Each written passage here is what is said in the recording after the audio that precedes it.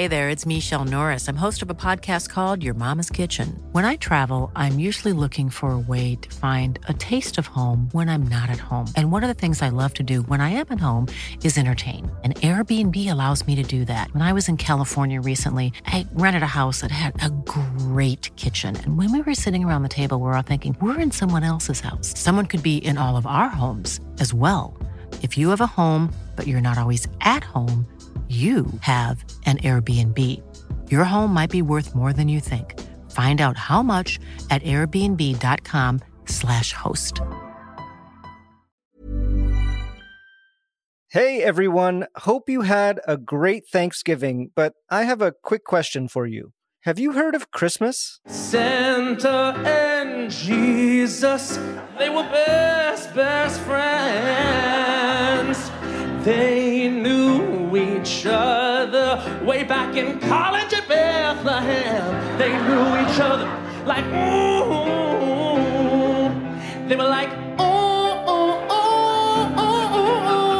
honestly, I have not been to church in a very long time.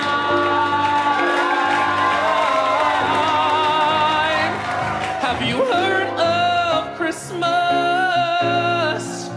It's when Moses did the lake. Have you heard of Christmas? That was the night that they made Saint Nick a saint. Have you heard of Christmas?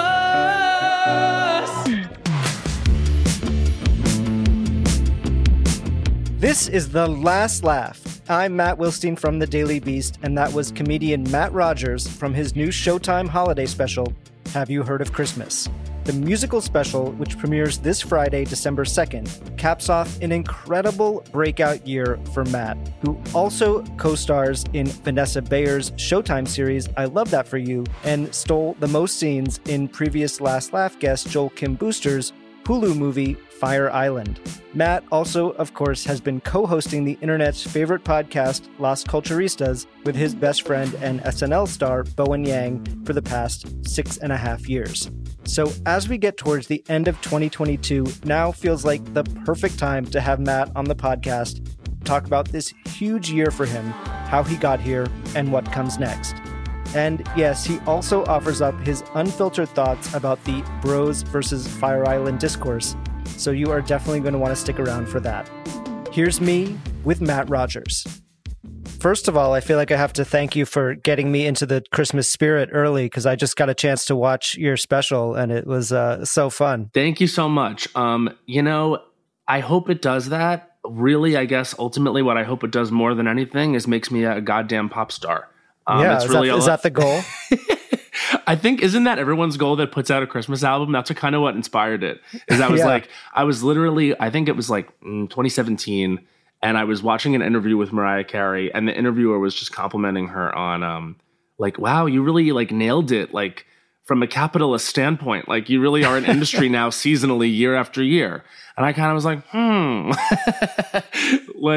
then it's just funny because every music act puts, and everyone's getting into it, across media, everyone's got Christmas material. I just think that's so funny that we're to assume that all these people are obsessed with this holiday. I don't think so. Yeah, well, Mariah Carey is a sort of running theme throughout the special. You describe her as your North Pole, for the special. I did see, just as we're talking the other day, she lost her bid to trademark Queen of Christmas. I wanted to get your reaction to that news. Yeah, I don't think that, it's a good decision. I think you have to give this woman what she wants for her service. I mean, she's essentially a Christmas veteran at this point. She is out there in the cold, keeping her voice warm so she can give us whistle tones and Christmas cheer year after year. It has to warrant something. I don't know who these snobs are, but ultimately, I think that she's got to stay hungry, because she's got to have a reason to keep going out there year after year. That's, just outside of justifying that glam budget. She's staying hungry, and I believe that before the final word is spoken on it, she will be officially, categorically the Queen of Christmas. Just not yet. In the special, you joke a lot about, trying to get her as a special guest. I was curious, did you actually reach out to her, try to get her involved in this at all, or was it all sort of a running joke. I actually did. So basically, there was this pie in the sky, the idea that she would come in at the end of the special and like crown me the Prince of Christmas and justify the whole special. And it would be this big gag at the end. And then I realized that probably what was best for our budget and best for our time and best for my own mental health, because I probably would have had a breakdown had I met her like while shooting the special because I was stressed out enough. I was like, you know what? Why don't I try something else? I in the live show that I do, and I tour with the show every year, including this year, at the end, I usually close it. It's entirely an original album that I perform, but then at the end, I sing All I Want for Christmas Is You. And I do this bit with the audience where I try to get people to sing the final last note, the you, see if someone can nail it.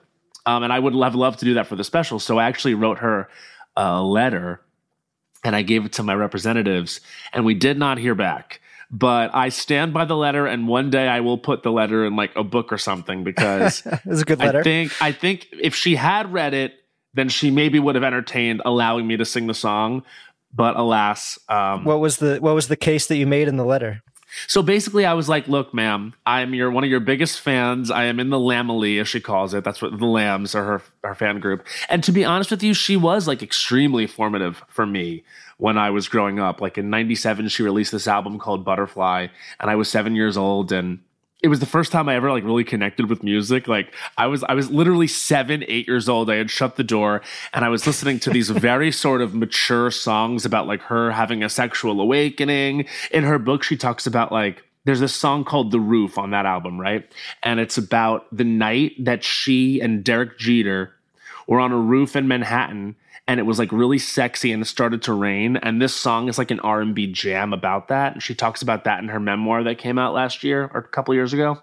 And I told her this story, which was when I was young in 3rd grade, when I was obsessed with that song, I had memorized it. And when I went into class, our teacher was like, it's going to be free writing time. So everyone get out your notebooks and you can write anything you want. You have to hand it in, but I want to see what you guys create when you free write.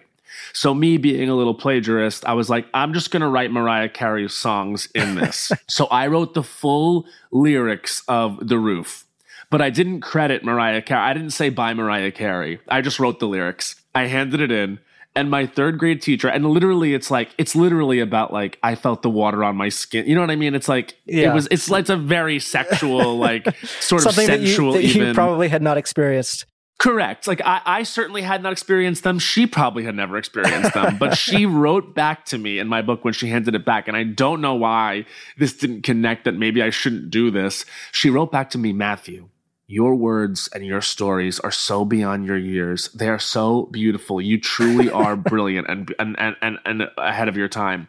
And I was like, oh, this woman is not in the Lamely. You know what I mean? Like she didn't get it at all. Yeah. So that I was like, oh, wow. Like she thinks I'm truly brilliant and maybe there's something here. So then I just kept writing like Mariah songs in there, Celine Dion songs in there. Like I was like a truly gay. You're like, this is working for me. It was huge for me. And I mean, like I did really connect with the lyrics. So in a way, I was, I was doing something with it, but it was just so funny that I got credit.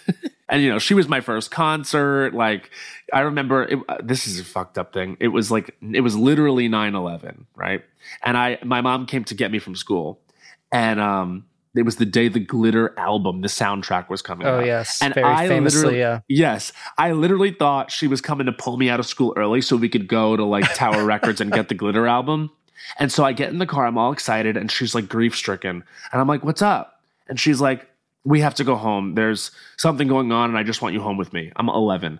And I'm like, oh, okay, well, can we stop by the record store first? We got to pick up this album. I've been talking about it for months. She's like, I don't think it's going to be open. I was like, what happened? She goes, a plane crashed into the Twin Towers, and then another plane crashed in the Twin Towers. And I was like, oh my God. Do you think it's really closed? Do you think the record store's really closed? And then we went to the record store, and the people we went, and the people are literally still in there, but they're like closing up, and they come to the door and they're like, hi, what? Yeah. And why are you here? And I literally was like, my mother was like, hey, I know you guys are closing. Like we're in the midst of whatever the fuck is going on. But if I don't get him this album. My life is going to be miserable, like in a macro and micro sense. Please. And they were like, okay. So I did have the album that day. And I think I was too fucking young to understand like the magnitude of what's happening, obviously. As even adults did at the time. So, but that day was like, that just goes to show the fandom runs deep. It really does, yeah. It's so stupid.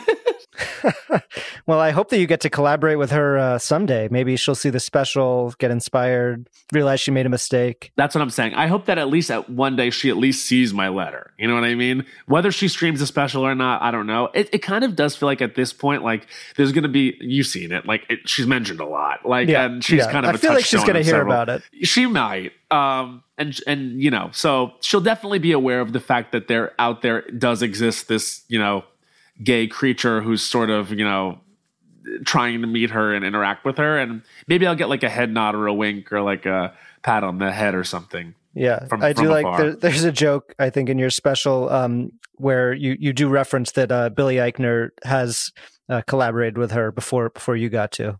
Yeah, he sort of gets to add that to his list of things, huh? Like, were you a little jealous about that? Well, you know, I understand they have their relationship, but Billy's worked very hard and has earned his Mariah Carey friendship. I would never take that away from him. You don't get to sing All I Want for Christmas Is You at the end, but you do get genuinely emotional during the thank yous. I see tears streaming down your face towards the end. Either that or you're just a very good actor. I couldn't tell. Is it genuine? I don't know. I guess people have to watch the special to see how genuine it is. But I guess my question is, you know, what were you feeling in that moment when you sort of were getting to the end of this taping that you had been, I assume, working towards for quite a long time, and being in that room in Joe's Pub, which you say is, you know, somewhere that you really just dreamed of being able to see a show there, let alone perform one. So, you know, the emotion is real to an extent, because I do think that whenever you get a chance as a comedian or anyone to have a special like this, where you can put everything into it and be able to point to it at the end and say, that's me, that's my sense of humor, that's my sensibility, that's what I'm capable of. Like, it's an amazing opportunity. And so this show has been like a true labor of love for me, and really, you know, in many ways, what kept me going in New York, like year after year. And that's another reason I'm really happy I stumbled upon or wanted to pick on this thing of Christmas, the year after year, the annualness of it, because every year it reminds me of like my anchor, which is performing. It's what I love to do. And I really, truly do love music. And it goes all the way back to my childhood when my comedic influences were, to be honest with you, as a little gay kid, while I appreciated who was popular at the time, and that's like your Dane Cooks and, you know, all those guys. And I certainly had to vibe with what they were doing. Like, I mean, I listened to that BK Lounge bit a million times like everyone else. But it was when I was alone in my bedroom, again, like when I turned off Mariah and things of that nature, is when I found, you know, comedy albums from Margaret Cho and Sandra Bernhard. And, you know, these comedians that were more alt in that they would dip into music, that they were like speaking to a queer audience and like you're riffing on pop culture and things that I felt spoke to me a little bit more. So the fact that I now get to sort of do that in that style is really, it connects me back to the kid that was just figuring out what a sense of humor was. You know what I mean? And so that is emotional because I was doing it at Joe's Pub in the sort of environment, you know, the like East Village like environment where so many of my favorite artists like cut their teeth and stuff. And I have so much history there. I went to school there. Like I said, I grinded in comedy like all over that city, and that was emotional. But what really takes me there and gets me actually emotional, which then serves the end of the show, is I have on stage with me, my collaborator is my ex-boyfriend, one of my dearest friends, and my musical director, whose name is Henry Kapersky, and we wrote all of these songs together in good times, bad times, and weird times. And now we're in this great time where we get to have this, you know, piece together, you know. And this special is, of course, it's my special, but it is our show, it is our performance, it's our thing together. And so I guess it's hard for me to get up there and then acknowledge him at the end and not be emotional just because I've been through so much with another person. And I do riff on that, like, you know, comedically in the show, that I kind of, you know, make fun of our relationship and the fact that, you know, we used to date. But then at the end, like, there's a person that's one of the most important people in my life. And it was a turning point in my life, and who I would not be able to do any of this without, because he is the composer and he is the person that elevates every musical idea that I've ever had. And so it's a real partnership that I'm extremely proud of. And I'm so happy to have Bad Boundaries now, looking back, because I kept him in my life, motherfucker. And it served us both. I was like, stick with me. I swear to God.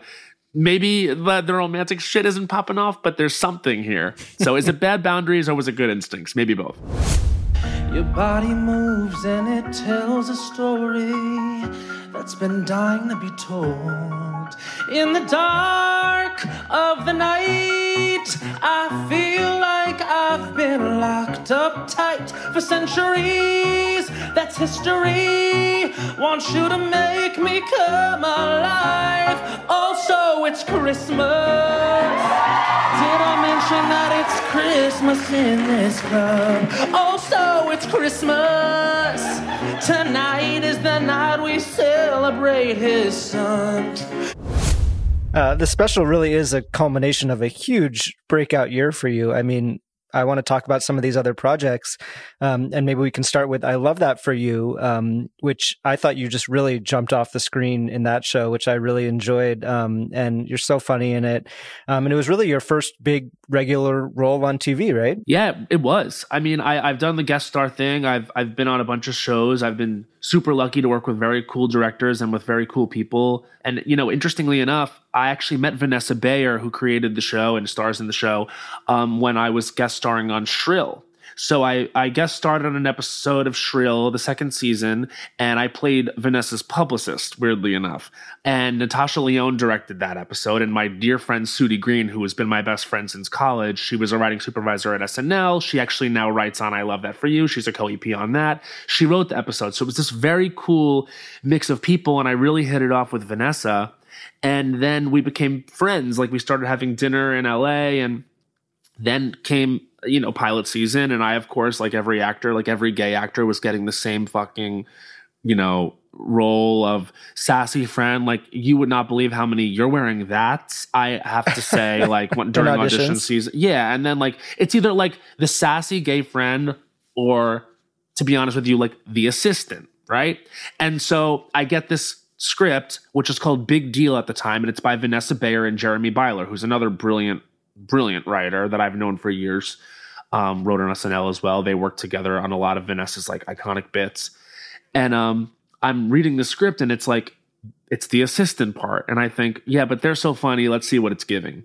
And I loved about the show that the character I played, Darcy, was so hyper aware of the trope of the gay assistant that he was like, and just so you know, I'm not her assistant, I'm the senior associate, okay? Yeah. And then he immediately gets treated like the assistant, you know? And so I thought, okay, this is something with a take on it. I understand functionally, this is the part that I'm going out for right now. You know what I mean? Like, we, as gay actors, we go out for the supporting roles. And there's a lot of assistant characters in these types of workplace comedies. Like, I accept it, I get it. This elevated that. And then the pilot was one thing, and then when it got picked up to series, I was like, I really hope they do something with the character and his inner life that doesn't feel like something I've seen before. And then lo and behold, in the second episode, like the second scene, I'm getting this like scene with Jennifer Lewis, who is an icon. And it's about what my character wants. Why are you hovering? Stop hovering. I know. Just standing over you like a psycho. I know you don't love it when people ask for time off of work, but the weekend of the 15th, my friend Hesock invited me to Martha's Vineyard. He got a +1 to Graydon Carter's barn warming. He's the former editor of Vanity Fair. Yeah, I know he is. Founding father-looking motherfucker. You ever been to Martha's Vineyard? Oh my God, no. I just love it so much, and I've never been to France, but I do wish to go one day. And then we've got Nancy and June's signature. Now, this is the Robin. It's so snobby. You'll love it. Oh my God. Thank you so much. That rocks. And so it's just the best. And I get to play an arc. You know, it went somewhere really interesting. Of course, there's like, you know, those things in it that feel archetypical, but there's always a twist on it. And I deeply love what the show is about.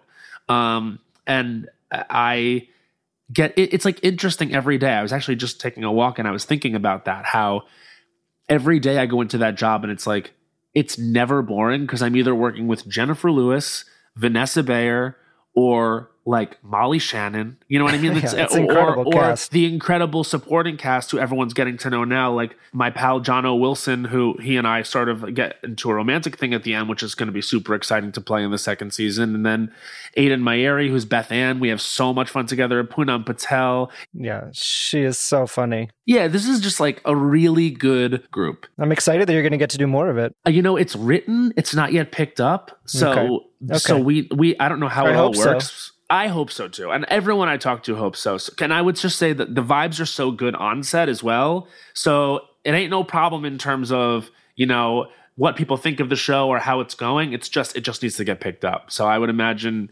that maybe flooding Showtime and bullying them into picking it up might work. I've heard bullying works. I don't know. Yeah, I think so. Yeah.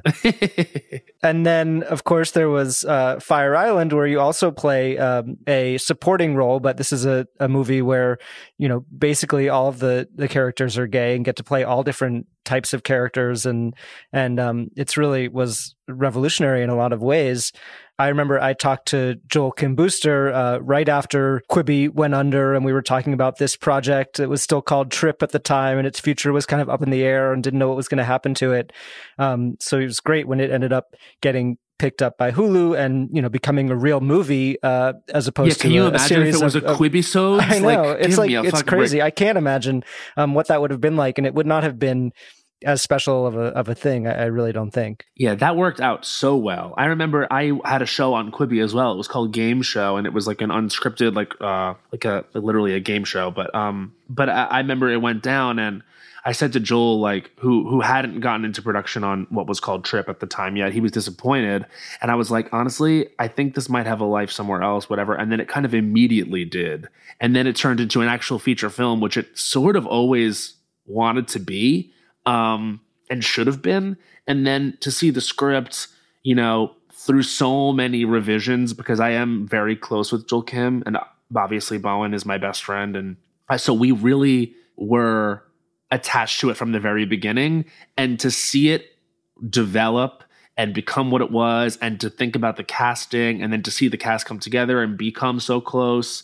And then, you know, we actually knew at the first table read that it was going to be good, because it was like everyone was perfectly cast. It was a really good ensemble. And even though, you know, in the movie, there's these sort of two houses, you know what I mean? There's like the rich house of like, you know, perfect looking people. And then there's the more, you know, our hero cast, which is like the scrawny, like, you know, the smaller house, they're poor, you know, everyone got along so well. And it was like a really big family. So getting together to see the movie and promote the movie was also really fun.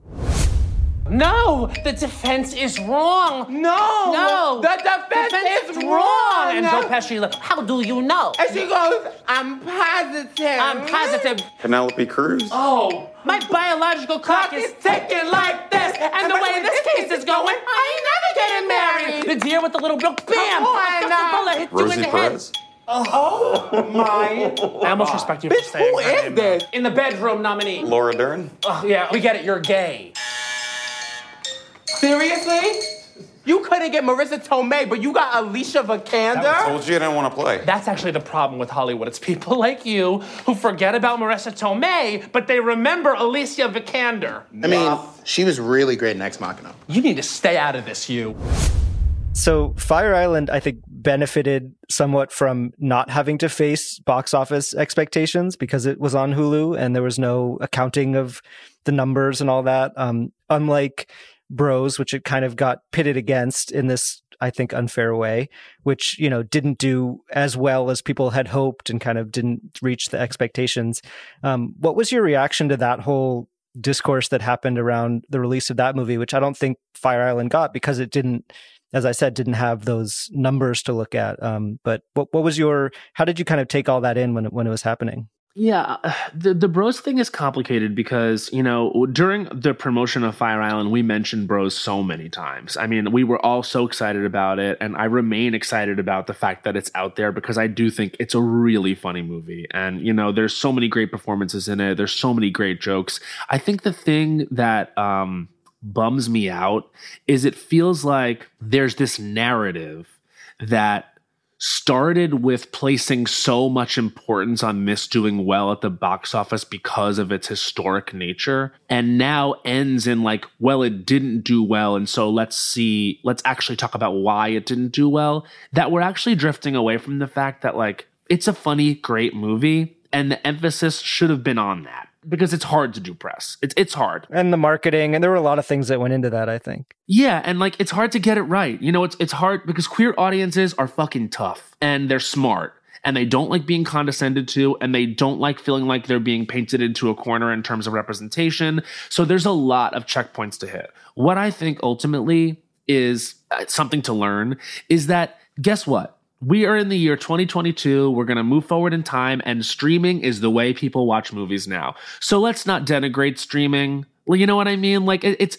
you don't need to be a box office juggernaut to be considered a success, especially because where exactly are the romantic comedies that are doing really great? You know what I mean? Like, sure, like, yeah, Ticket to Paradise with Julia Roberts and George Clooney makes money because they're international stars. And even that didn't do that well, really. I mean, compared to what people thought. No. And so it's like, understand that like we're already working against a stacked deck because it's a romantic comedy. Then it's a queer romantic comedy, and the messaging is primarily, you better go see this, which I'm sorry, but it was.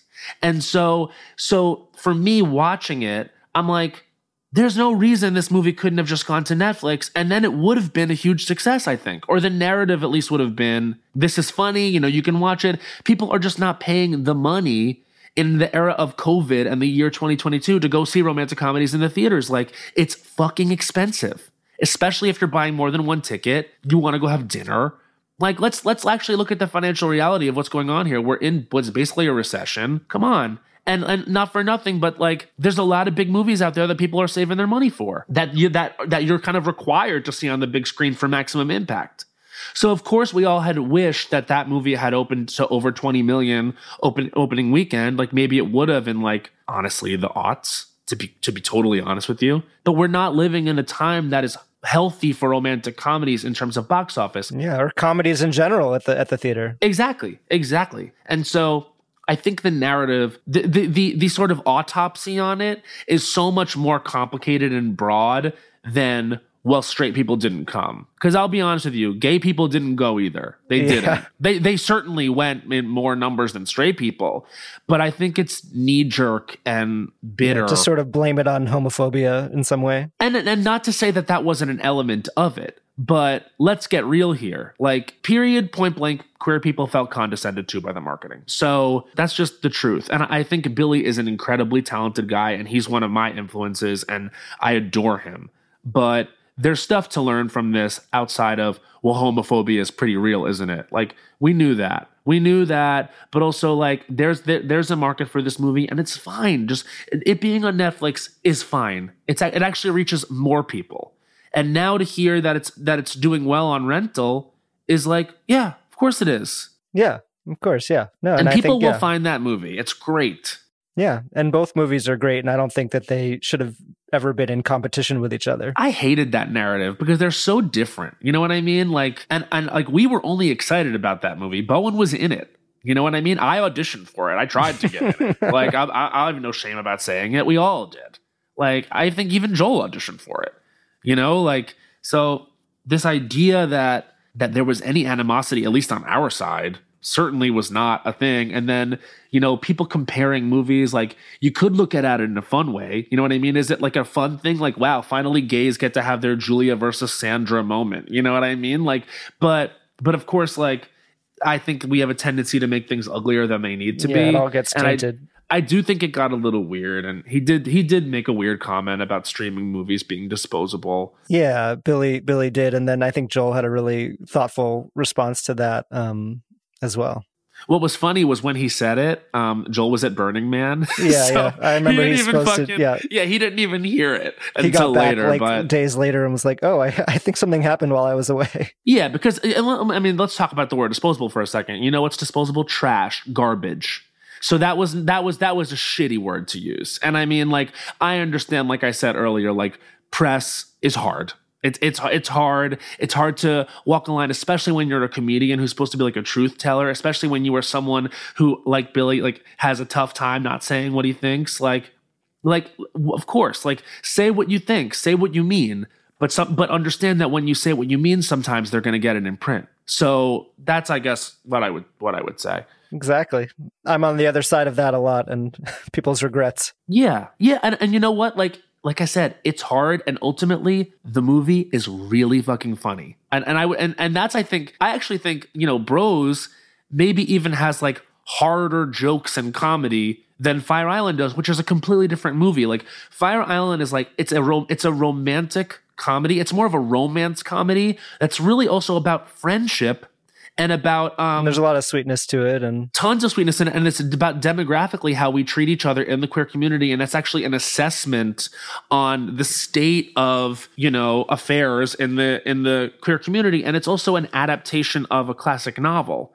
And so it's so many things that Bros isn't, that makes it sort of kind of weird to compare them, honestly, because Bros is an Apatow comedy. You know what I mean? And it's great at being that. So that's what I would say about the whole thing. And I do think it's actually important to talk about it, to be open about it, because like I said, I'm glad that you're willing to. No, because we you know what? It's like, we're queer comedians. So that means two things. Queers, we've been pushed to the side of all of this for so long. So now what happens when you get pushed to the side is you can look at it and you can see it very clearly.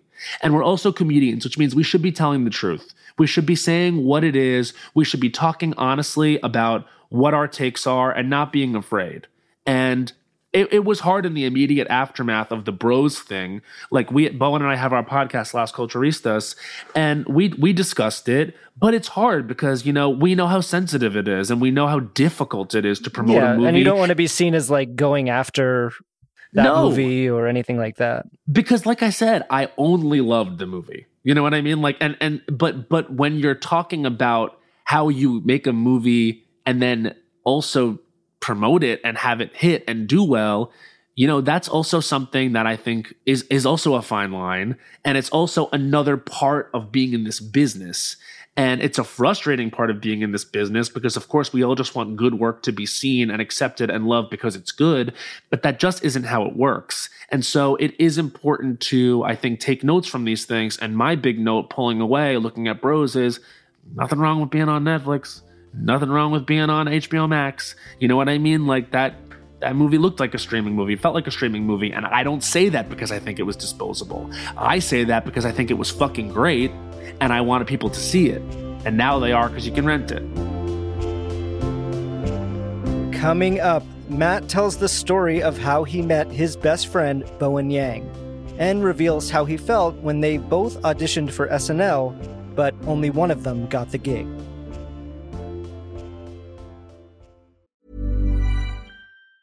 There's never been a faster or easier way to start your weight loss journey than with PlushCare.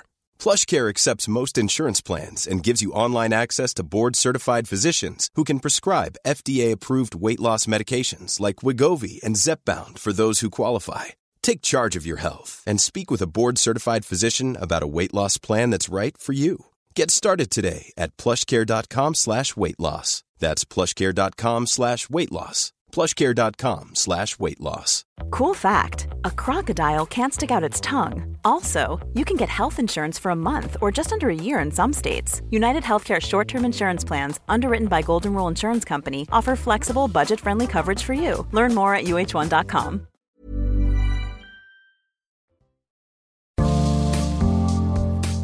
If you're enjoying this episode and want to hear more, please make sure you are following The Last Laugh wherever you get your podcasts. By subscribing to The Last Laugh, you can listen to my conversations with Matt Rogers' Fire Island co-stars Joel Kim Booster and Margaret Cho, I Love That For You showrunner Jesse Klein, and more, along with everything else from our free archive. And you'll be the first to hear new episodes when they drop every Tuesday. And while you're at it, please leave a rating and review on Apple Podcasts. Let us know how much you love the show and who you want to hear next. Now, back to Matt Rogers. You mentioned Las Culturistas and your collaboration with Bowen Yang, and I wanted to talk a little bit about that, going back to, how you guys were both at NYU at the same time, right? Is that how you met and started working together? Yep. We met when I was college at NYU. He also went to NYU, and he was in the improv group at NYU called Danger Box, and I was in the sketch group called Hammercats. And so Hammercats alums are like Donald Glover and Rachel Bloom, and so people that have done awesome stuff. And so we were sort of the only gays in each of the group. So I think there was this ideology from the straight people in the groups, like, oh, they'll be friends. Like, you know what I mean? Like the gays will be friends and it'll be fun for us. And, we sort of resented that at first, and I think looked at each other like, it's like very like Elphaba and Glinda at the beginning of Wicked, like not her. And then ultimately, like just kinetically and chemically, like we are right. Best, we were are right. best You guys friends. should be friends. Yeah, we make each other laugh more than anyone else. Like we speak a language together. I truly feel like he's my twin that was born on a different day in a different place in the world. You know what I mean? But like we are like that, and so that's where we started our friendship. And, it was we sort of worked together like on an independent sketch group called Pop Roulette, which was a musical sketch group. And then kicking around in New York doing stupid bits together. And ultimately we did the podcast because we I think knew we had like a fun dynamic, not thinking people would like really enjoy the podcast. Cause ultimately like, this wasn't a time when podcasts were huge. It was 2016. And so we thought, oh, this will just be a fun thing for us to do together for 90 minutes a week. Genuinely. So thinking that everything else was going to be the thing. Like I thought like I would get on a UCB team and then which I did. And then I thought that would like be the thing. And I would get an agent or a manager. And like, that wasn't necessarily it. Like I thought when I got JFL, like,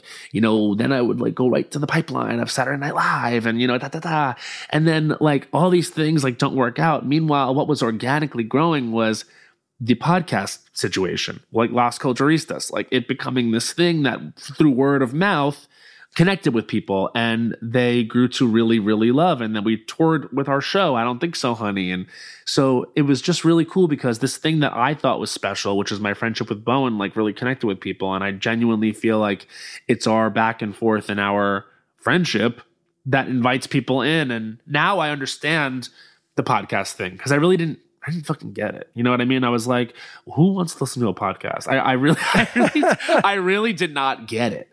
And so then all of a sudden, like I did understand because it really taught me how to use my voice as an individual. Like I was not really doing stand-up at the time. I was like a sketch boy. And so then all of a sudden I found out, oh wow, like that's me. Like that's my voice. I can hear it. And so it elevated not only just like our profile, but also like our ability to communicate comedically. Was it, I don't know what the timeline is. The two of you auditioned for SNL at the same time? Was that before the podcast or after you'd already been doing during the podcast? So we had essentially like, the podcast had started to do really well and it was 2018. And they had asked to see Bowen before, and I had gone to JFL. I was a New Face JFL, characters person, which is like pretty much like a big benchmark for like people that go into SNL. And after that, I thought I had crushed, but they didn't want to see me. And I was like, oh, that's weird. But they were seeing Bowen. And of course, that's weird in any best friendship, where you're both going for the same thing. Like, and you actually have like a business together. There's lots of like weirdness there, but also you're excited, but also you're waiting to see what's going to happen. And it's already a very anxious, like, high octane environment, like auditioning for that, very stressful. And everyone's young too. We were like 27. And so they didn't take him the first 2 times he auditioned and screen tested. And then finally they asked to see me based on a tape that I had sent in. And then the showcase happens. And then they brought him right back in for another screen test. They wanted to see him more. So then ultimately we both screen test at the same time. And we both get put on hold for like 6 months.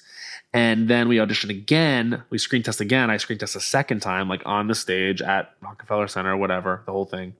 And he gets hired as a writer, and I get the chop. I get nothing, which, it depressed me for sure. I'm like a kid from Long Island, ultimately, who the proximity, I'm like a working class kid from Long Island. Like my parents were always watching SNL. It was a major thing for me. And then doing sketch comedy all through my 20s and then finally getting your chance, and you get 2 chances. It sucks. It really hurt. And then he was not my first best friend to like be hired there. And so I kind of felt like, yeah, no, Sudie Green, who was my other best friend in school, who actually was in Hammercats with me, who I mentioned earlier. She became a writer there. She had been a writer there for like 5 or 6 years. And so she actually was on the panel watching us screen test. Yeah, that's gotta be weird. It was thick. It was just like there was so much going on. And so ultimately I did not get it. And that was tough. I mean, because like I said, I didn't know what would happen with the podcast. I did not know if they'd allow him to keep doing it. Ultimately, they did. And then I don't know what I'm doing with my career, because I'm thinking that was my end game, to be honest with you. And then to finally get the opportunity, and what I assumed at the time was fucked it up, I was like, oh shit, like now what?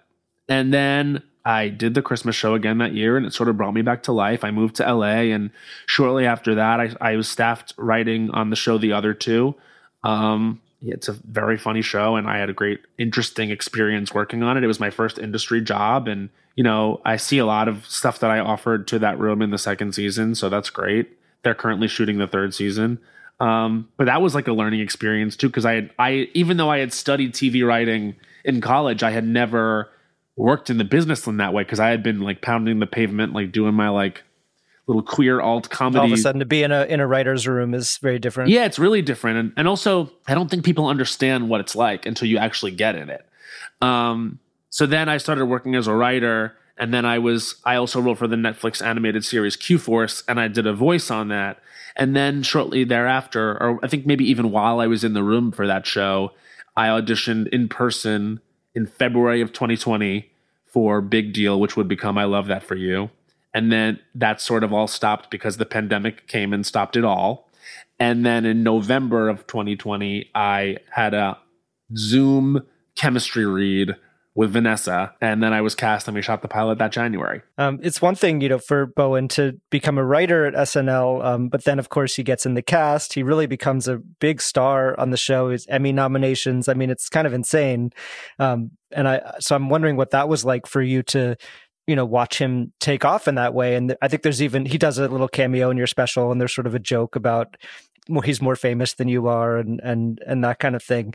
So has that been, strange or challenging, or how have you kind of evolved through that experience? I think the only way that it's strange is that it's bizarre to watch your best friend that you saw in one stage of life become this big deal. You know what I mean? Like that's the only way it's strange, because there's no more there's no more envy. There's no more like disappointment that that's not me, because the reality of his life is also different than probably you think it is. You know what I mean? Like there's pros and cons to anything, it's not to mention Wicked again, but getting your dreams is strange, but it seems a little, complicated. That's a line Glinda says in Wicked. I can tell that you're a big Wicked stan. I just sense that energy from you. I have not seen it. Yeah, right. You're fine. Wait for the movie. I'll definitely see that. Yeah, maybe. The eye roll you just did. So that's the only thing, is it's just like, wow, the reality has changed in such a way. Like now it's like Kim Kardashian running up to him at the party to take a picture with him. You know what I mean? It's like so stupid and bizarre, but that's the only way that I feel like, whoa, about it, because I now understand more about how everything works, and that Saturday Night Live is not the only job in the world, which you kind of do feel when you're on the conveyor belt towards that place. But then you pivot and you're like, okay, the world is big. There's so many opportunities in this industry. And, maybe I just genuinely don't feel like it was meant to be. And not to be this person, but I do think everything happens for a reason. And I wouldn't change anything that's happened. Do you feel like is there any part of you that would still want to be on that show, or do you feel like you fully moved on from it? It'd be a crazy pay cut, dude. Yeah, that's true. Yeah, that's fair. Maybe you can host someday. Yeah, I know. I feel like all the people who didn't make it in, that becomes the goal. Yeah, I think exactly. I heard Nick Kroll talking about that recently. That absolutely. Yeah. I'm like, why hasn't he hosted? But then I actually talked to Kroll about that once, because I met to write on Human Resources And I know Nick a little bit. I was just on Big Mouth this year, and I fucking love Nick Kroll. Oh yeah, you were great on Big Mouth, by the way. That episode was fantastic. That was a fun one. That was really fun. And I remember saying to him, like, describing the experience with Bowen, and I could tell that he's, his bestie is John Mulaney. So similar. There's some parallels there. Oh, several. And so it was just really interesting because, like, here's this person, Nick Kroll, who I would kill to have a career like his. You know what I mean? And like to know that's possible just because, and like, inevitable if you continue to work hard and are talented. It doesn't matter if you got this one job. You know what I mean? Like it's the way you use successes and failures. You know what I mean? If you even want to call them that. So what are your goals now in this business? I mean, now you have this special coming out, but have you started to think about beyond that, what you would want to do next if you could do anything? I really want to act more, like I think that's what I always kind of wanted. And the thing about comedy too is like, I love it. I love doing it, but I always felt like it was a way to get me on stage performing, less than like me hitting the road and doing like a stand-up tour or anything like that. Like, as you can see in the special, like I'm interested in like a narrative element. Like I'm really interested in like emotion. I'm not a traditional stand-up, and I don't know. I think if I was going to be, I would have been by now. Do you know what I mean? Like, but I'm just attracted to other things. So right now, what I'm really interested in doing is building up my resume, like trying to work on interesting projects with interesting people, and seeing what happens with that, because that's sort of what's interesting to me right now. And I feel really challenged and excited when I get an acting job. Like I Love That For You or Fire Island, or even, writing material for myself with the special that pushes me into different, emotional terrain, because I don't know, like it's fun for me to inhabit in that way. You know what I mean? Yeah. Mm-hmm. So what I want to do with the time we have left is our segment called The First Laugh. So we're going to do a little bit of a speed round and run through some of these questions about firsts. So going all the way back, the first piece of comedy that made you laugh really hard as a kid, what comes to mind as something that you really connected with? It was probably Mike Myers playing Linda Richman in Coffee Talk, the Classic. SNL sketch. I mean, that was so, I used to tape myself doing it. Like, it was that thing where it was like, you'd put on a wig and whatever you had, and like, you'd be Linda Richman, and I would cast my cousins to be the supporting characters. I think my sister Chelsea played Madonna as Mamala. And it was I probably had no right doing that, but like Mamala, it was I would shudder to think. Yeah, I'm not sure Mike Myers did either, but yeah, but it worked. Yeah, no, it was formative. I love Mike Myers too. I wish that Big Broad Comedy would come back. Like that's what I would love to do too. Is like, ultimately I would love to do a reboot of like Liar Liar. You know what I mean? Or like see big comedy characters come back, maybe do something like that with Bowen as like a two-hander. So I don't know, something like that. Do you remember the first time that you knew you were funny, that you could make other people laugh? Yeah, I used to just like, maybe at like holidays with my extended family, like, just doing little bits. I remember my mom, I used to, again, like an impression I probably shouldn't have been doing, but you remember the Toni Braxton song, He Wasn't Man Enough for Me? Like, he wasn't man enough for me. And I used to do like a Cher impression with my voice. And my mom my Long Island mom used to point to me and be like, I'm going to get you on Rosie. Just to completely date it. But like, yeah, being little and stupid and, again... singing like women I heard on the radio. Yeah. There's a theme. Maybe that. Yeah. You mentioned, meeting comedy heroes. Is there a story that comes to mind about the first time you met one of your comedy heroes and what it was like? Well, I'm really lucky because Will Ferrell actually produces our podcast, Las Culturistas, which is on Big Money Players. Yeah. Which is his, his arm of, the iHeart Media podcasting moment. That's his like company. And meeting him is really cool because he's actually the sweetest, nicest, gentlest person ever. Yeah, kind of low-key. Yeah, and that took me all the way back because that was actually a way I fit in with like the straight boys in high school. I really didn't have a lot of friends when I was in middle school because I was really coming to terms with myself, like not feeling comfortable in my skin, being hyper aware that I was different. And then I remember I went to go see Anchorman, and I loved it because it is like weirdly like drag, like they're like playing these like crazy characters, and that humor was so absurd and it was just so stupid that I loved it so much. I mean, it's still to this day, I think it's just amazing. It's one of the greats, yeah. It's one of the greats. And so I would come to school and like quote that movie, and it actually got me friends. Like, and they became my friends, and those guys are still my friends to this day. Like, with them we became genuine friends, but my way in was like having that reference with them. And so Will Ferrell actually came on our podcast, Las Culturistas, before we had met in person. We did it on Zoom, and you know, we knew he was producing our podcast and was going to come on, and we got to tell him that. And he wore a hat that said "Make America Gay Again."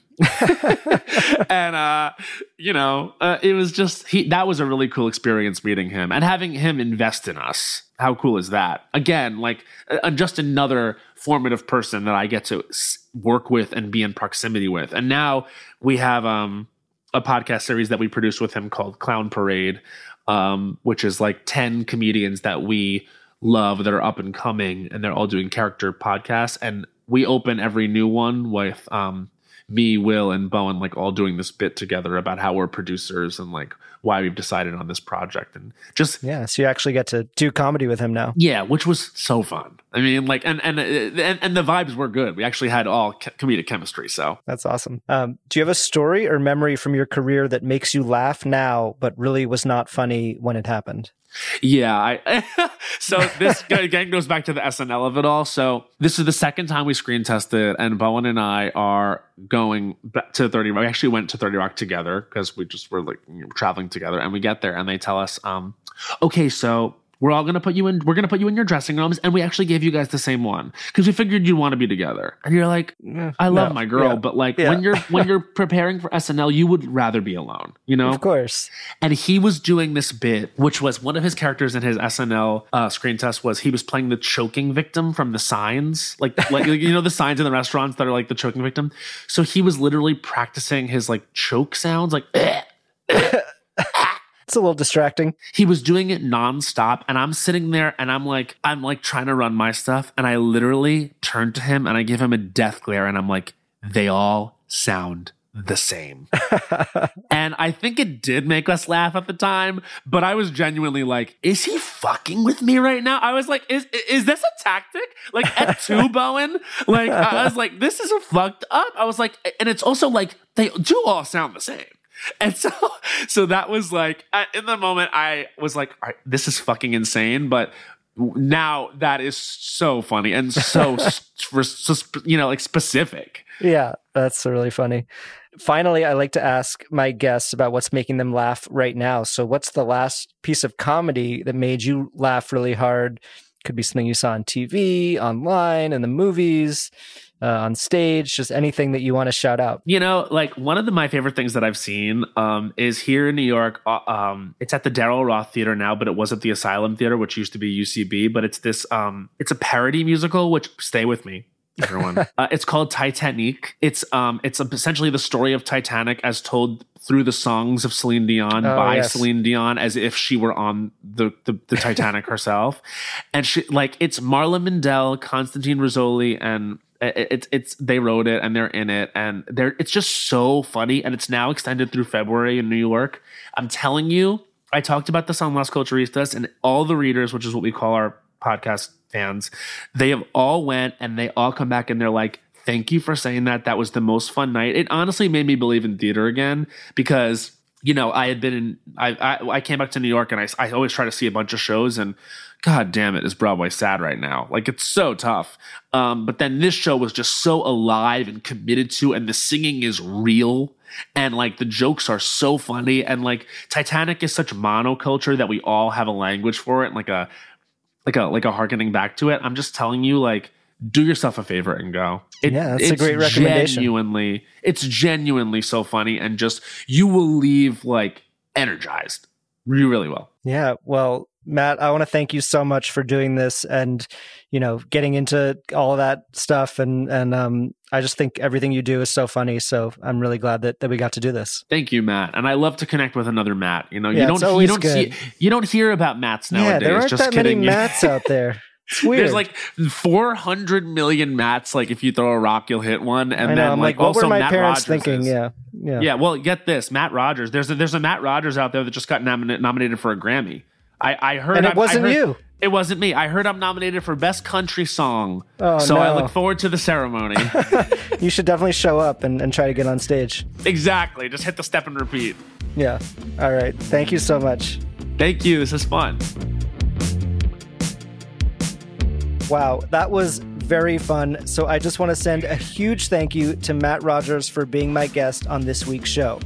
His new holiday special, Have You Heard of Christmas, premieres this Friday, December 2nd on Showtime, and will be available to stream after that. You can also catch up on I Love That For You on Showtime, stream Fire Island on Hulu, and listen to Las Culturistas wherever you're listening to this podcast. If you want to support The Last Laugh, please help us out by leaving a rating and review on Apple Podcasts. We want as many people to hear this show as possible, and you can help by spreading the word and sharing it with your friends. You can find me on Twitter at Matt Wilstein and at thedailybeast.com.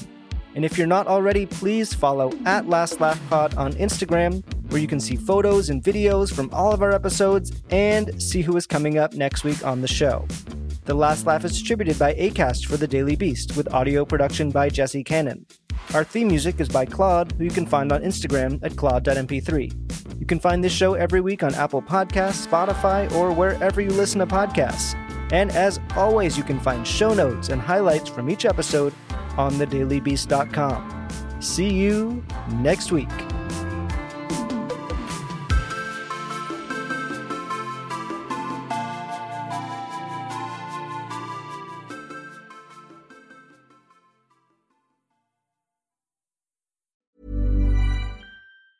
Small details are big surfaces. Tight corners are odd shapes. Flat, rounded, textured, or tall. Whatever your next project, there's a spray paint pattern that's just right. Because Rust-Oleum's new Custom Spray 5-in-1 gives you control with 5 different spray patterns. So you can tackle nooks, crannies, edges, and curves without worrying about drips, runs, uneven coverage, or anything else. Custom Spray 5-in-1. Only from Rust-Oleum.